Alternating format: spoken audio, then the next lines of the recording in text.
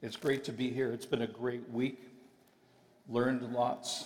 I'm beginning to understand the history of this great church, and just I'm very grateful for the opportunity to come beside you. This morning I want to talk about suffering versus thriving. I told you a little bit about my story. I'll tell you a little bit more today about it. And it was 12 years ago last month that I limped onto a plane bound for Fort Lauderdale, Florida, to attend the very first John Maxwell team conference, and I had no idea what I would experience. All I knew was that I was struggling just to survive each day. Through the kindness of God, I met a pastor online in a church near the training. In fact, I started listening to this church online because I knew I'd heard on Facebook that John Maxwell was preaching for Mother's Day, and so I just started watching it, and then it began to become my tradition that I would get up at 8 o'clock in the morning, grab my coffee on Sundays, and watch the church online, and then go and get ready and go to my own church. And I always saw that there was a chat box that you could say hello, because I could see the chat box. People were saying good morning, and they were dialoguing with the online pastor and so on, and I didn't want to do that. I wanted to be anonymous. And maybe you're watching and you feel the same way. But there was one morning in June that I felt just the sense that I should just say hello. And so I went into the chat room and I said, good morning. And immediately, the online pastor, his name was Dave, chatted back with me and he said, good morning, where are you from? And I went, this guy's in Florida, he doesn't have a clue. I said, I'm from Western Canada. And then he private messaged me. He said, what part of Western Canada? And I'm thinking, I've got this guy, right? He doesn't have a clue. And I said, do you know anything about hockey? Do you know who the great one is? I'm thinking, if he doesn't know that, he doesn't know anything, right?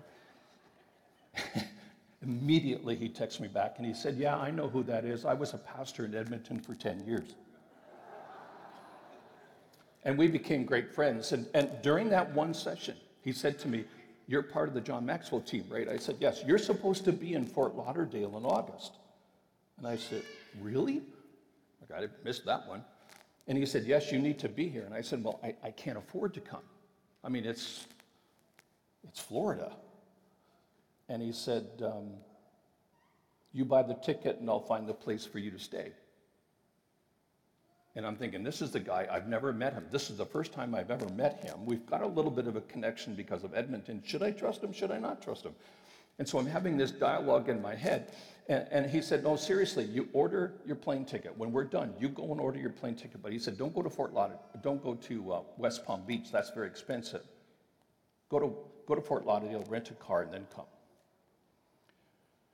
And literally, I'm playing back and forth with him, like, are you sure? Like, are you stiffing me? Like, I don't have the money to spend on an air. He said, just trust me. I said, okay. He said, give me 24 hours and I'll find you a free condo to stay. That was the longest 24 hours of my life. But here's what happened.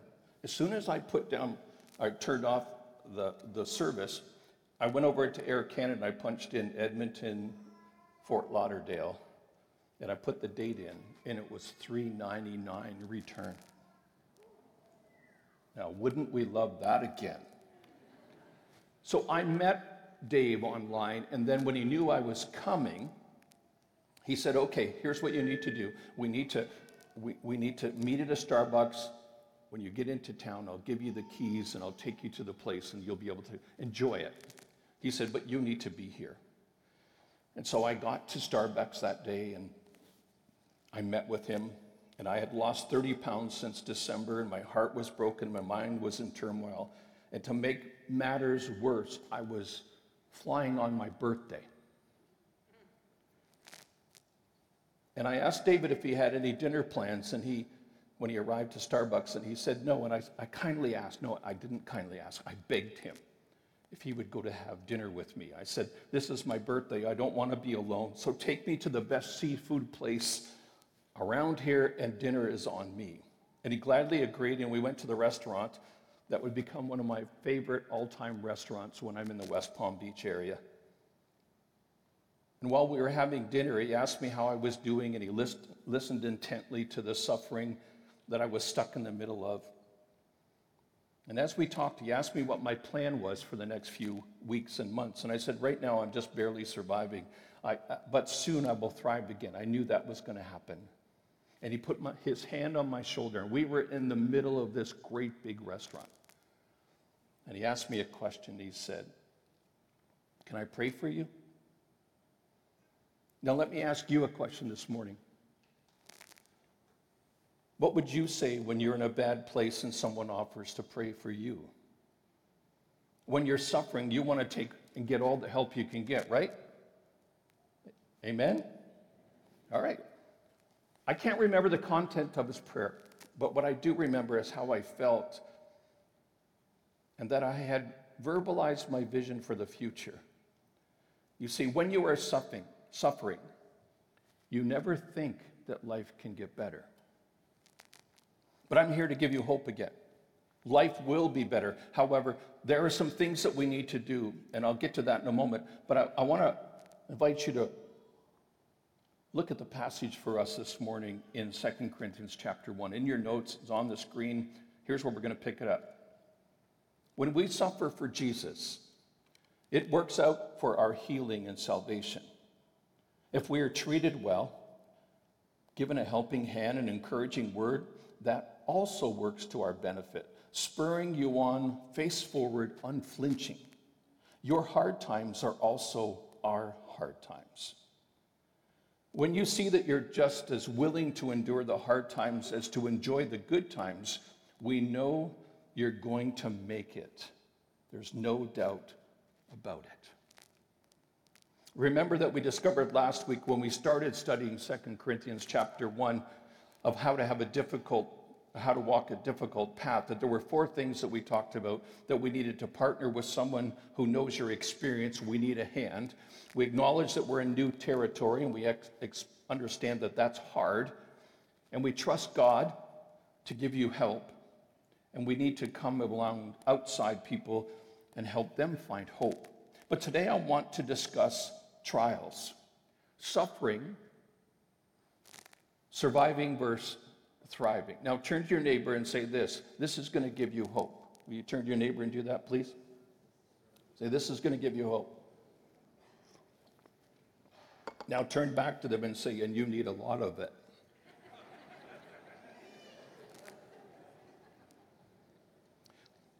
How many here this morning have had the experience of suffering or injustices? Put up your hand. You just had that experience. Something, didn't see that coming. We all have, haven't we?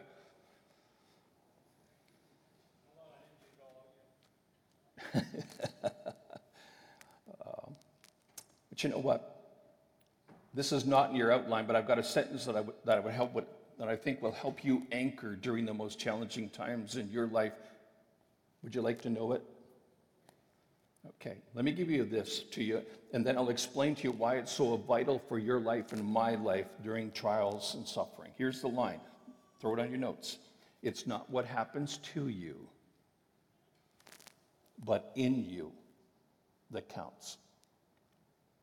Let me say it again. It's not what happens to you, but in you that counts.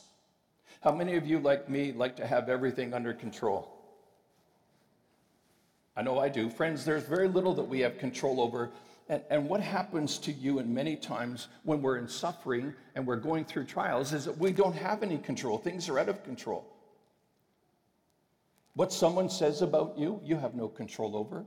How the economy is going, you have no control over. Who your parents are, you don't have any control over that. How many control the weather? No, we don't have that. In fact, you can't even control whether or not the Riders win or not. You found that out on Friday, didn't you? But this is what I know for sure. And if you're trying to find a way out of pain or trials, know this. We have no control what happens to us. None. But we always have control over how we respond to those circumstances. I have learned that how we respond to a problem is sometimes the biggest mistake that I make. So this morning, I'm going to give you 4 things that you can do to help yourself get through a difficult time or experience. Now, if you're here this morning and you're not in the midst of a problem, this message is for you too. Just take the notes because you'll have a leg up on us, because most of us are in the middle of one. All right, ready to go? Number 1, healing is a choice you make. When bad things happen to people, there are basically 2 reactions: to act like a victim or to act like a victor. When working with businesses, I teach a lesson called the thin line separating success and failure. This powerful lesson usually liberates people from playing the victim card all the time. In fact, I'm reading a book right now called Addicted to Drama. Oh, it's insightful. There's lots of us that are addicted to drama. Now, there's a story in the Gospels of John, of a man who's 38 years old. For 38 years, he got up every morning and someone took him to the pool of Bethesda. Now, when I was in Israel, I had a chance to go near that area. It's a very cool area to see just where that pool would have been. And waiting for the pool waters to swirl, like there was a superstition that if the waters started to swirl, if anybody got into those waters who was needing healing, that they would get healed.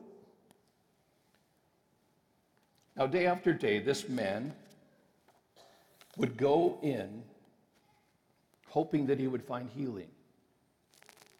And every day he sat by the water in this hope, his healing. Every time the water stirred, someone would beat him to it. And I imagine his expectations began to wane, just maybe even like yours do now and then here this morning.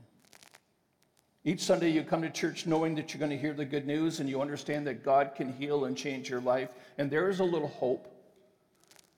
But the waters have stirred and it seems like God has passed you by. Has coming to worship become just a weekly event where you're physically present, but your spiritual well is as parched and dried up like a dried up riverbed? Think of this. For 13,870 days, he came hoping for a chance to get a dip into the pool. But he never got a chance until Jesus came along. Now, he did play the victim card at the beginning, and I have yet to find someone, as he said, to find someone around to help me get in. No one takes the time to consider my needs, he says. Many people use this victim card as, it's no use, I'm doomed to be an invalid. He didn't choose to be crippled, but he got up every morning making his way to the pool, and maybe, just maybe, today would be his day. But I think he may have been just like us. And when God doesn't answer our prayers for healing after a while, we just quit until Jesus comes along. Perhaps this morning you've come to church feeling like this man in the story. You kind of come to the pool, the church, and it seems like someone else gets into the water before you. And you leave disappointed or discouraged and deduct that there's a lot in your life and there's nothing that you can do about it until Jesus comes along. And on this day, Jesus came along, and John records in chapter 5 that when Jesus saw him, he said to the invalid, "Do you want to be healed?" Now, one of the things you have to understand about me, when I read scripture, I put myself right in that situation. I'm looking at a guy who needs healing, and Jesus asks him if he needs healing. Duh. And then he says, "Sir, when the water is stirred, I don't have anybody to put me in the pool. By the time I get there, somebody else is already in." So what does Jesus do? He speaks, and he says, "Get up, take your bedroll, start walking." And the man was healed on the spot. He picks up his bedroll, and he walks off. Did you see it? People have told you that if you want to be healed, go to church, lay by the pool, hoping It's your time. The healing is not necessarily just in the routine of coming to church. God is here and he will meet us here. The healing is coming to Jesus and confessing that you are choosing to participate in the healing. You know what's interesting about this? This invalid's feet never got wet. Some of you will get that later. Jesus will come to us unexpectedly to accomplish his healing work in our life. He was looking for a lift into the water, and the living water was right in front of him.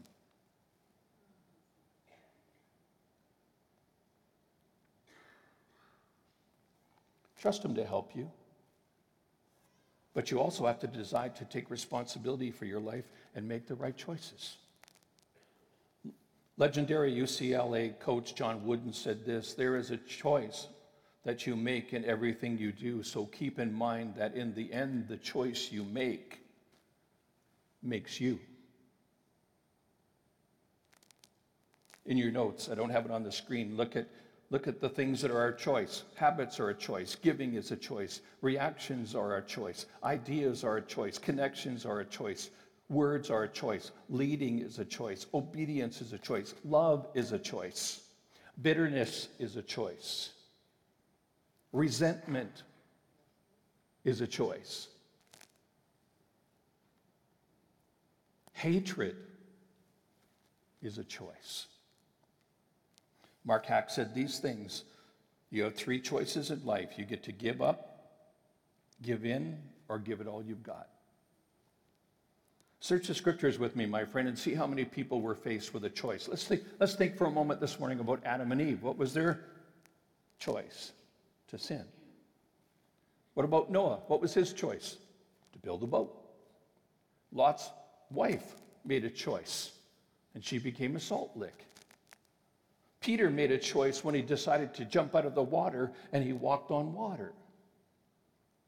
Zacchaeus made a choice to go up the tree to see Jesus. And Joshua made a choice. Read with me in your notes this morning from Joshua 24. If you refuse to serve the Lord, then choose today whom you will serve. Would you prefer the gods of your ancestors served beyond the Euphrates, or will you be the gods of the Amorites in whose land you now live? But as for me and my family, we will serve the Lord. When facing or experiencing trials or suffering, make the right choice. Lean into the Father's hand. Don't ask him to necessarily change your circumstances, but ask him to change you in the midst of those circumstances. Young people today, may you learn early in life that the choices that you make have consequences. Choose wisely, whether you're young or whether you're old or mature. In your notes, you can make a choice to grow and learn. This leads me to the second point of today's message, that you need to acquaint yourself with the purpose of pain. Not like the man who told the doctor that he had pain. The doctor asked, when do you get this pain? And the man replied, when I put my arm over my shoulder, doc, that's when I get pain. And the doctor just said, well, then don't do it. Well, that could have been more helpful. I've learned that every one of us has pain. We talked about that last week. We need to discover the cause of our pain.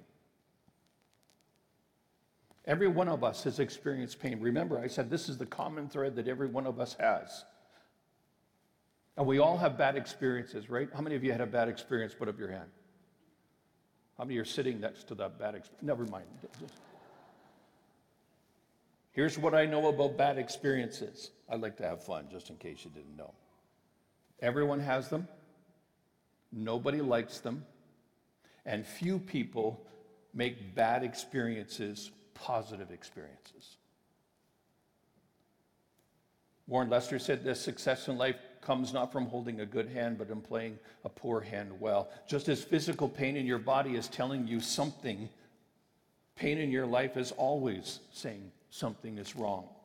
I firmly believe that everything I have in my life is the result of the choices and the decisions that I've made up until this point. And the same is true for you. If you and I are going to be able to move from surviving to thriving, then we need to start to focus on discovering the purpose of pain in our lives. And in my first message, I explained that when we're faced with pain, we automatically ask the question, why? How many of you, when faced with pain, have asked why? I know you have. It's our natural reaction. How many of you have heard an answer when you've asked why? I haven't. Healing will start to come when we ask a different question. You have to move from why to what. What am I supposed to learn from this experience? And go one step deeper and ask, what am I to become as a result of this experience?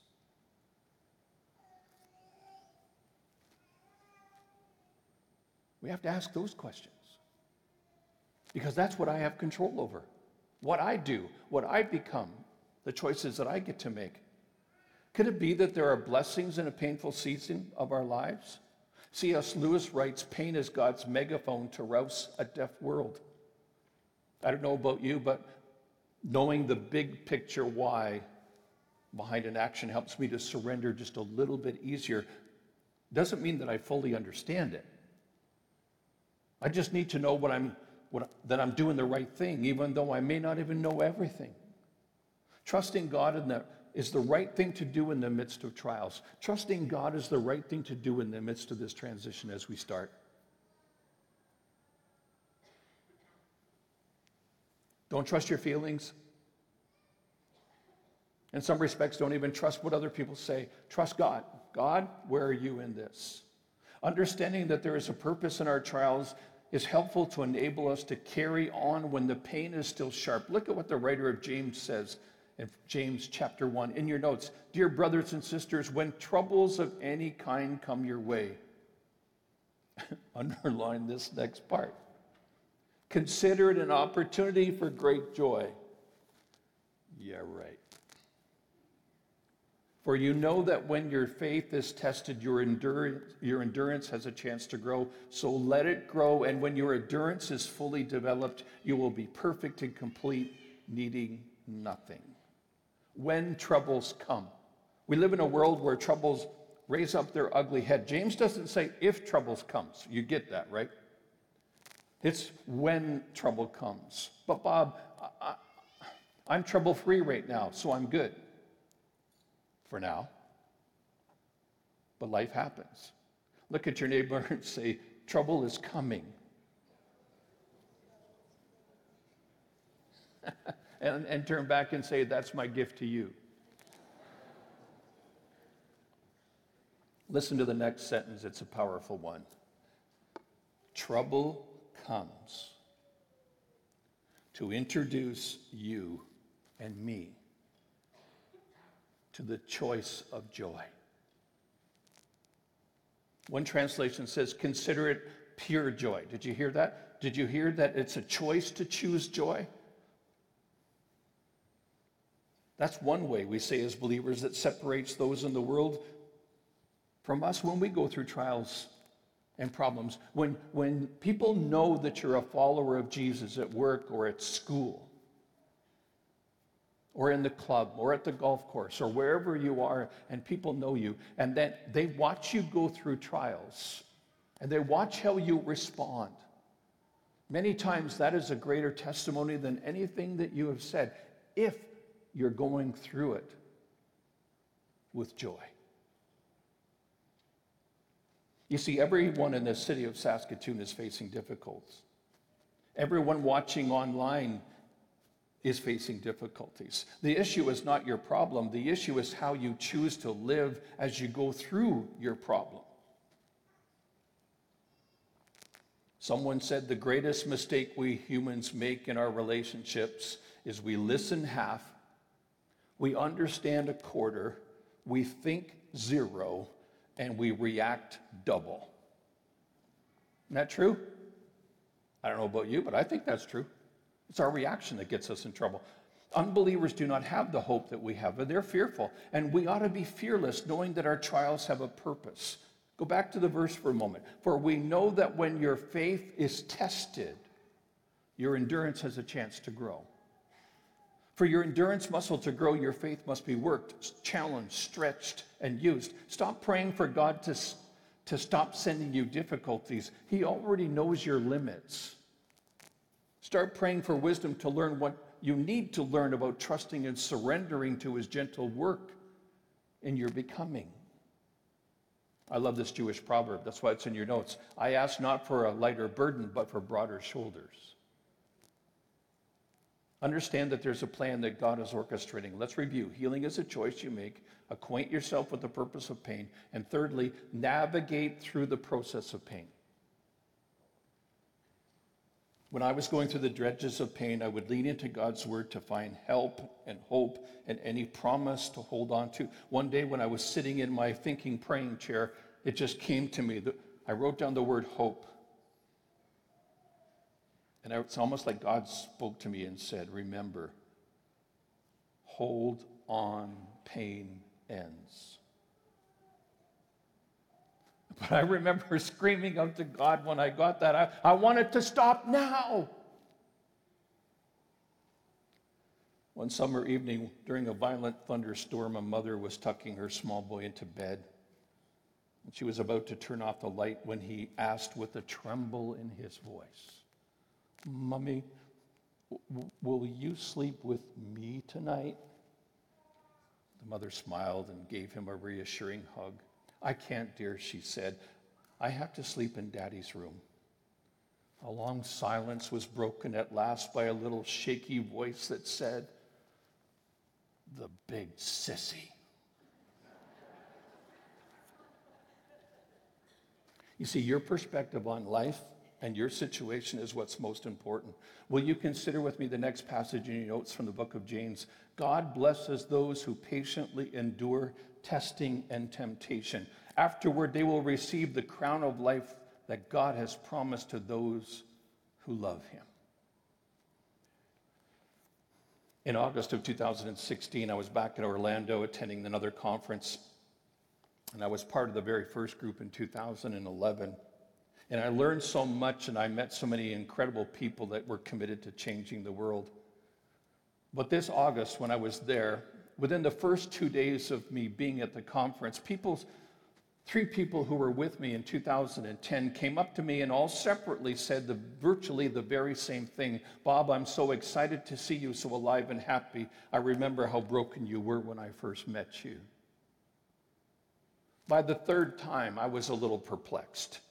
I stopped and asked a dear friend, what did you mean by this? And here's what she said. She said, the first training you stood before me so busted and broken, you had tears flowing down your cheeks as you told me your story. Today, 4 years later, I can hardly recognize you. Hear this, she said. I'm proud of you for doing all the hard work. I give God the glory. To navigate the process of pain, you have to be patient. You have to be persistent. And I have said it to several people walking on a similar road. At the beginning, my prayer was, God, just get me through the next 3 hours. In October, I'll explain a little bit more about that as we get a little further down in 2 Corinthians. When you're in the midst of a battle, start with small steps in trusting God. Start with, God, just get me through the next 3 hours. Then when he does that, then say, God, get me through this morning. God, just get me through this afternoon. Just get me through today. Just get me through this week, this weekend. Just get me through the month. Heed the words of the great leader, Sir Winston Churchill, when he said, in a dark valley, never, never, never give up. Sadly, one of the traits of the church today is that people give up way too easily. Rather than hang in there and be patient and tarry on and trust the Lord, we bail. And what disturbs me greatly is when we know we have an infinite, all-powerful Father with an infinite, all-powerful Holy Spirit residing within our hearts and seeking to empower us to grow and to stretch and to learn and to become more like Christ. And then we don't trust God to be God and have the fortitude to hang in there long enough to see God turn our mourning into dancing. You're going to learn I tell the truth. Why do we bail out when we have all the resources to buckle up and partner with God to accomplish His will in and through us? You see in your notes, we need persistent fortitude. Fortitude. Persistence is a lost discipline in today's world. Ralph Waldo Emerson said, "What lies behind you and what lies in front of you pales in comparison to what lies inside of you." It's not about simply being self-sufficient. It's about understanding that you have access to the Creator, the one who made you fearfully and wonderfully. God did not design you to be a victim. God designed you. Your DNA is to set you to be a victorious follower of Jesus through the power of the Holy Spirit.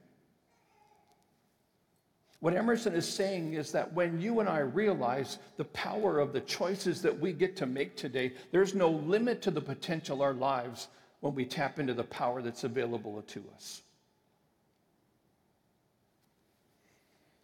And yet there are people that walk among us that don't have a clue how to live life. Now let me tell you a couple of stories about some people that I've read about. Here's what they say. While looking at a house, my brother asked the real estate agent which direction was north because he explained he didn't want the sun to wake him up in the morning. She said, "Well, the sun doesn't rise in the north." When my brother explained that the sun rises in the east and has for some time, she shook her head and said, "Oh, I don't keep up with that stuff." They walk among us.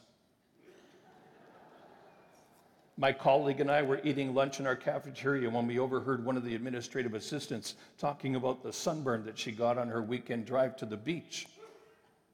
She drove down in a convertible but didn't think she'd get sunburned because the car was moving. They walk among us. My sister has a life-saving tool in her car. It's designed to cut through a seatbelt if she gets trapped. She keeps it in her trunk. They walk among us. I couldn't find my luggage at the airport baggage area, so I went to the lost luggage office and told the woman that my bags had not yet arrived. She smiled and told me not to worry because she was a trained professional and I was in good hands. Now she asked me, "Has your plane arrived yet?" They walk among us.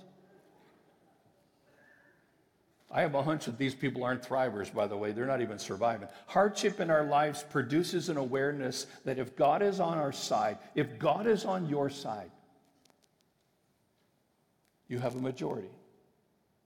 God doesn't have to wait for someone to put you into the pool. You can choose to trust Jesus for your family, for your life, for your future, for this church. Number 4. Got to wrap this up. Declare victory for today as well as tomorrow. Start today walking in the victory that is yours and that is to come. Don't walk around melancholy. Walk around aware of a melody. If God is for me, who can be against me? See, I've read the back of the book and we win. You know the story. As Christ followers, we need to be positive and grateful and full of anticipation that one day pain will end. But Bob, how do I get through today? Well, during the history of Israel, they were led by one of the most outstanding leaders that I've ever studied, and his name was Moses. And 40 years prior, he had chosen to lead the people, around the desert. God had promised Moses that the people would inherit the land full of milk and honey. 12 men had gone out before him, but only 2 of them said that we could trust God and get it. And you know who it was. It was Caleb and Joshua. Then Moses dies. The leader was gone. Now what were the people to do? This was probably about 8 million people.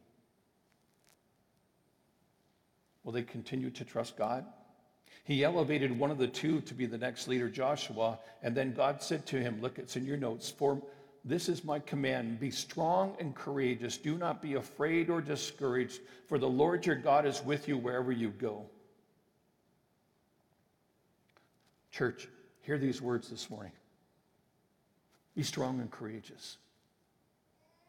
Don't be fearful or discouraged. Why be strong? Why be courageous? Why not be afraid? Why not be discouraged? Listen to the words that God spoke to Joshua before millions of people who were looking for leadership, hope, stability, comfort, courage, and strength. For the Lord your God is with you, wherever you go. And just as God was with Joshua, he's with you and me today. Just as God was with everyone who claimed to be his child, he is with you today. The choice is yours. The choice is mine. Now close your notes and look at me as I close this morning. You may be thinking here this morning, well, that's all good, Bob, but you don't know my story. And you're right, I don't. But Bob, if you knew my story, you wouldn't expect God to help me thrive. Can I take a couple more minutes to answer what the Bible says? How many of you know the story of Adam and Eve? This past week, I was revisiting this story and saw something insightful that I wanted to speak to you today. Remember that the young pair made a choice to eat the fruit of the tree, and remember that their eyes were open and they knew that they had disobeyed. And remember what they did? They hid. And later we read that God came back into the garden to be with them. They were hiding for him due to sin, which, by the way, sin makes you hide from God. But God came looking for them. Did you catch that?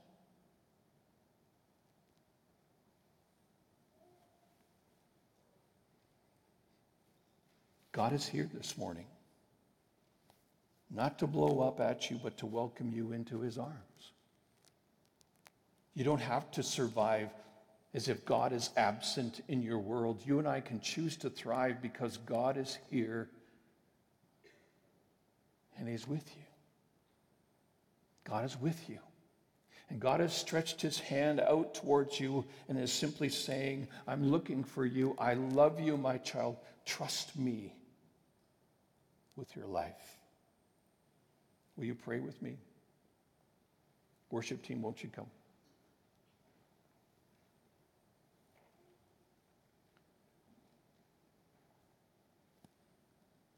Father, thank you for teaching us that healing is a choice that we get to make.